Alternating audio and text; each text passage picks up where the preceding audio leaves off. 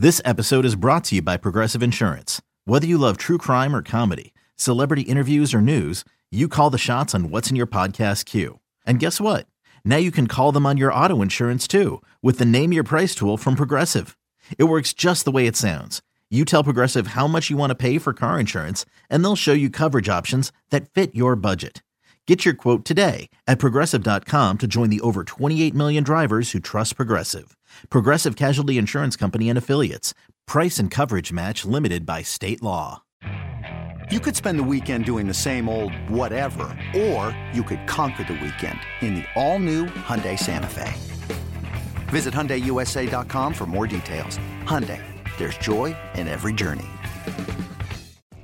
Steelers quarterback Ben Roethlisberger said this: that chin, that scowl, that spit coming out of his mouth, that accent, all those things are Pittsburgh through and through. Game time with Boomer Esiason. This week's guest is Pittsburgh Steelers coaching legend Bill Cowher.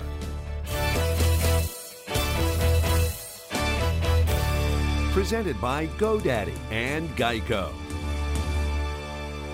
In describing today's guest, Steelers quarterback Ben Roethlisberger said this: that chin, that scowl, that spit coming out of his mouth, that accent, all those things are Pittsburgh through and through. Now, growing up just across the Ohio River from Three Rivers Stadium, he coached his hometown Steelers for 15 years, guiding them to Super Bowl 40 victory. And since his retirement in 2007, he's been sitting right next to me on the NFL Today. It's a pleasure to welcome the great Bill Cowher. Good to see you, Bill. Boom, it's great to be here with one of your multiple jobs that you do. I appreciate it. To amaze me. All right, you grew up in Pittsburgh, man. I did. And you were a high school football player, phenom. People knew about you, and you end up going to NC State, of all places. How did that happen? Everywhere I went to Penn State, no one would offer me a scholarship. I think when I showed up, they go, wow, he's a lot thinner than I thought he was. And I wasn't that fast. I was a skinny little boy. But Lou Holtz and Larry Bechtel actually recruited me at NC State. And Larry offered me a scholarship. And I was on a plane coming back from Maryland.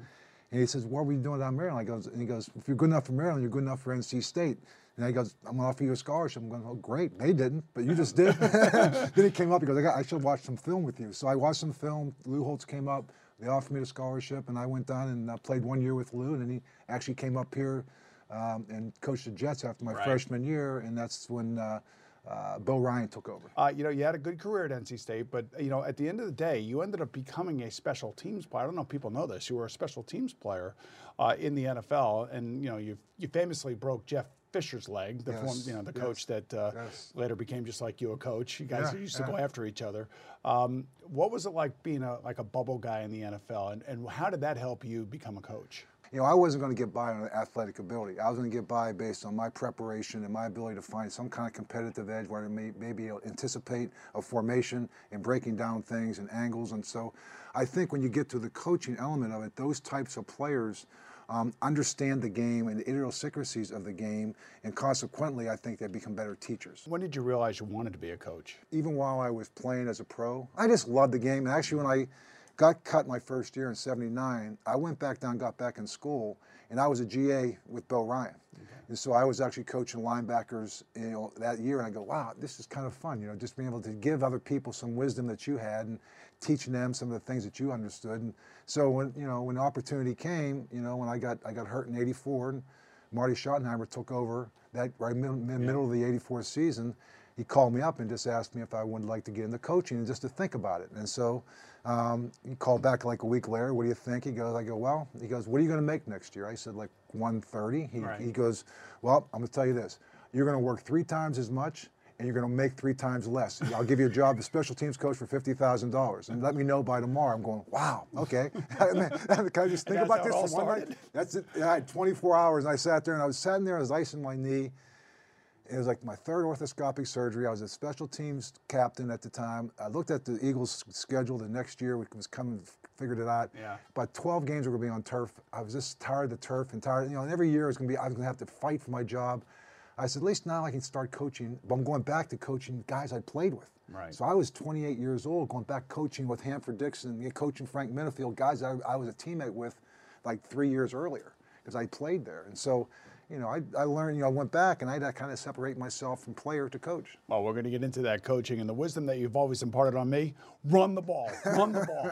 When interviewed by Investors Daily a few years ago, the headline read, Bill Cowher gained respect as an NFL coach while giving it. Bill, was that one of the secrets that you had? Yeah, I think part of coaching is being able to relate to players, and I think being able to push the right buttons, and I think I was blessed to have a lot of great mentors along the way. Truthfully. Just so you know, I opened this whole segment talking about Ben Roethlisberger describing Yes. you. That picture is you. That is you in a nutshell. The intensity and everything. And, for me, it's like you started as a special teams coach for your mentor, Marty Schottenheimer. Right. What was it like coaching special teams? I think coaching special teams, and I've said this before, it's the only coach outside the head coach who stands in front of a team, all 50 players, and you're really motivating more than you're doing schematic things. So you're trying to push the players to understand covering kicks is more of a mindset than it was anything else. Returning kicks, and so you're trying to schematically bring offensive and defensive players together. You became the head coach of your hometown team. Yeah.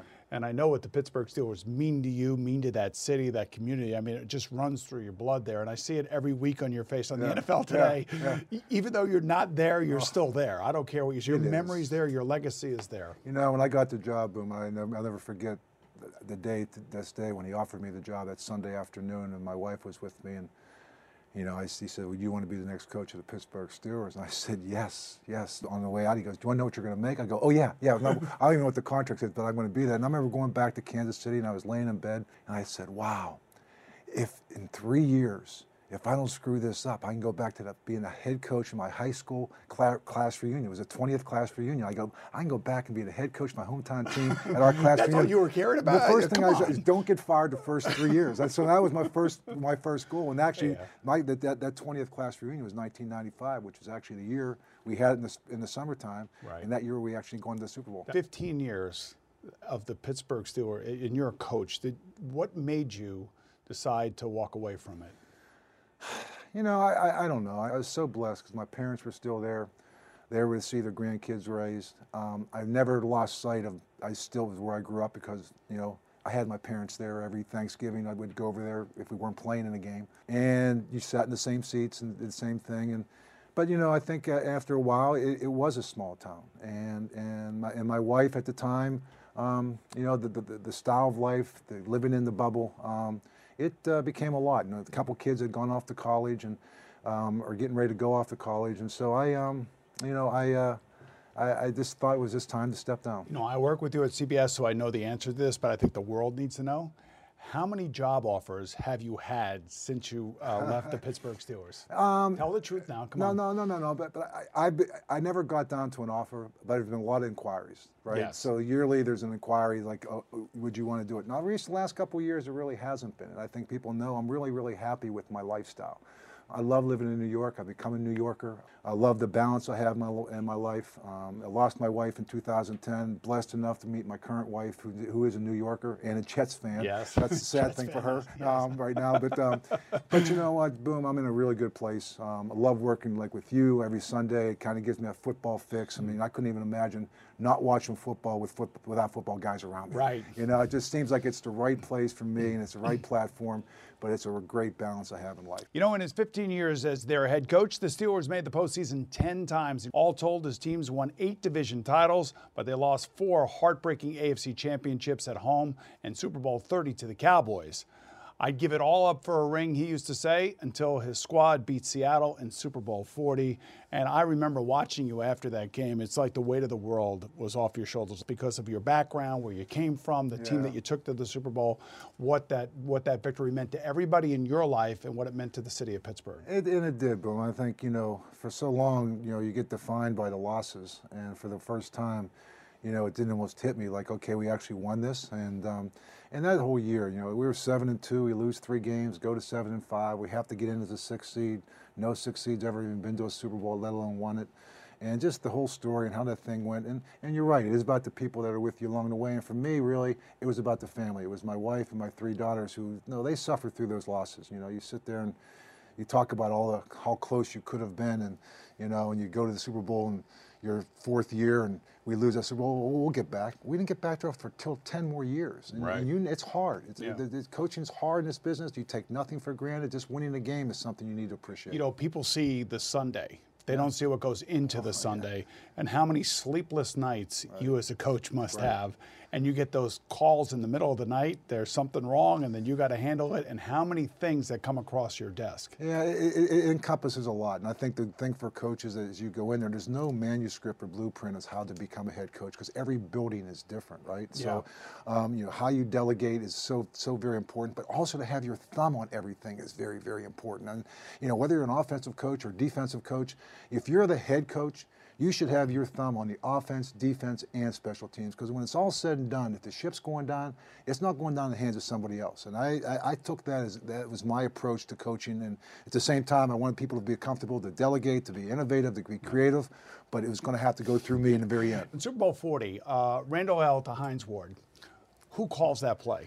We have been practicing this play for 3 or 4 weeks, and we've always had some gimmick plays we always had in, and we always thought about playing them. And I just remember I told Ken Whisenant, I said, a Hoosier special, which was at Hoosier was L throwing the pass. Randall L, yeah. So the Hoosier special, I said, Wiz, we're not playing next week. I said, we've been practicing this game for this play for like 3 weeks now. I said, if there's ever a time, it was always right across the 50. We always knew where it was. It's across the 50 to take a shot. And then, boom, he called it. I go, great call. That's great, because it actually brings me back to Doug Peterson and Frank Reich calling Philly special against the Patriots. You just never know when you're going to use it. Do you have the guts to call it, though? Right. And I think that's listen, we did the onside kick in Super Bowl 30, which is, I think you get into those games, sometimes being unconventional and thinking a little bit outside the box, because everyone has all this data on you, and we break down things, and we take, analytics to the nth degree. And sometimes you have to go against the grain. Sometimes you got to do things that are unconventional, particularly in big games, and not be afraid to do that. And I think that's the key to having success. Well, that was a huge play. Yeah. It was a momentum changer. There's no question about that. Do you think winning that Super Bowl allowed you to walk away from the game as early as you did? Yeah, it does. I mean, I think, having gotten so close for so long, and I look at Andy Reid, and I just think about Andy, and I feel about the same thing for myself. Man, we were in the playoffs every year, and that was a given. It's like, okay, then all of a sudden you get there, and the closer you're getting, you just start thinking about, all right, how far can you going to go? And so it validates a lot of things. It truly does, to be there for that long and have that kind of success and to be able to win a championship. But I know one thing. I wouldn't take away anything from those games that we lost.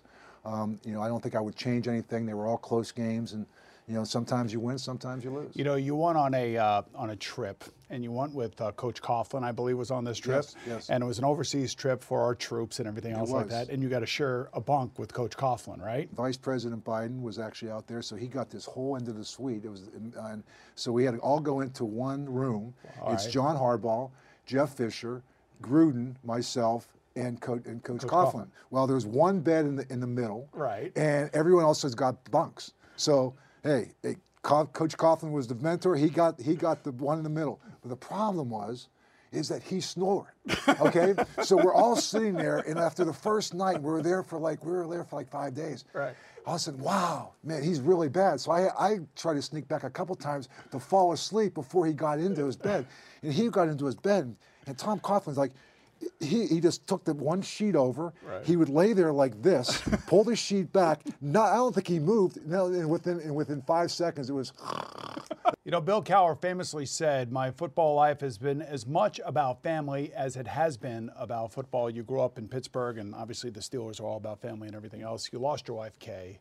It had to be such a trying time in your life. What are things that come to mind when you think about the time you spent together? Her and I go back to college. I mean, we were in college together, and she came up to, a matter of fact, played for the New York Stars in the very first league with Nancy Lieberman and Annie Myers. And she's a great basketball player. Very good basketball player. And so I remember my first year, I was in '79. She was doing Dan Yoder commercials, working for Manufacturers Hanover, making about $70,000. I was trying to make the Browns for the first time in 1980. So she lived in Harrison, New York, and so we knew each other when we were both very young. And to have her go along that journey and come to Cleveland with me as a player, as we went on to coaching and to having 3 daughters. She was a tremendous partner. She allowed me to do what I did on the field, and at the same time, when I came back in, she brought stability in my life. And I was an assistant coach when I walked back in the house. I was no longer the head coach. I was an assistant coach. She kept me in place. I leaned on her a lot. She gave me the great perspective, I think, that every coach needs. So she was truly my backbone through the course of my time coaching. And watching her go through what she went through, from knowing you for all these years, just how difficult that must have been for you and your daughters. It was, Boom. I mean, you know, you see someone and I stepped down for her, and I, to this day, have no regrets, and so glad I did, because I was able to spend a lot of special time just with us, and our daughters did as well. And you know, we talk about her a lot, you know, and it's all great memories that we have. And at the same time, I was blessed to have met my current wife, and my daughters love her to death. And so she always asks about my late wife. You know, what was she like? And I said, you guys are very similar. You're very powerful women who are very strong in their own skin. Very creative in what they want to do and know what they want to do, and they were good friends. She was my best friend, and my current wife is my best friend. You know, the interesting, watching your current wife, Queen V, she's a very talented singer, performer. Yes, she is. She's a rocker, if you will. She is. And you actually participated in a video, a rock video. Yeah, I don't know what I was thinking. I don't know what you were thinking. I know, either. but she even asked me to do it. I said, man, you're doing a video and I'm not in it? I said, so you complained about not being in it? I did, and at the last minute, I go, I'll just go in and do it. And the last minute, they go, just put some eyeshadow on. So just put some of this, because you have to be back in this thing. So, yeah, that thing went viral for a while. I said, man, okay. If you haven't seen it, look for it. Bill Cowher rock video. It's worth their time and effort. We'll be back with Coach Bill Cowher right after this. All right, back here with Bill Cowher, final segment. You know, Bill, you and I have something in common. Yes. You have 3 daughters, 2 of which married professional athletes. Correct. Which I would have advised against. But then my daughter married a professional athlete too. You and I are we have son-in-laws who played in the NHL. NHL. And I'll tell you what, if you think about all the sports, NHL players are probably the nicest and most gentlemen of players and people. And I mean that sincerely, not to be bashing any other sport, but you know, the way they do, the way they dress to come to games, and everything else, and the way they treat other people. And the ironic thing is, my son-in-law was an enforcer back in the enforcer days, and I think Matt's a pretty big kind of enforcer too. Yes, so, he is. So I don't think you have to worry about that. I think that they know where to turn that off. Yeah, I think so too. I hope so. Kevin Westgarth is your son-in-law. Yeah. Matt Martin is mine, and he's still playing for the Islanders. Yeah. That's the only thing that's wrong with him. He should be playing for the Rangers. Hey, how do you think the NFL is today as compared to when you play? Is it a better league? Is it a safer league? You know, have we reached the saturation point? I think it's a great league. Honestly, I think sometimes we try to do too much. I think, you know, but I think Roger Goodell doesn't give himself enough credit. I mean, he's gone against the grain in trying to make the game safer. He's instituted rules. The equipment's better. The protocols are better. We're teaching the game better, and that's the most important thing, and even at the grassroots level. And I just think that message needs to get out there to the moms, and that's who we have to kind of find some way to resonate with and let them know that the game of football really does provide a unique ability for a young person just to be able to understand competitiveness, teamwork, you know, putting a helmet on and being a part of something. Responsibility. Yeah, and you know, time management. And, you know, and it also gives kids a sense of confidence, self-confidence. You know, most of the other sports, you can't take a large, slow kid and put him in a sport outside of maybe football, where he now feels like he's a part of something. And you know, my son wanted to play, and he has cystic fibrosis, and he played.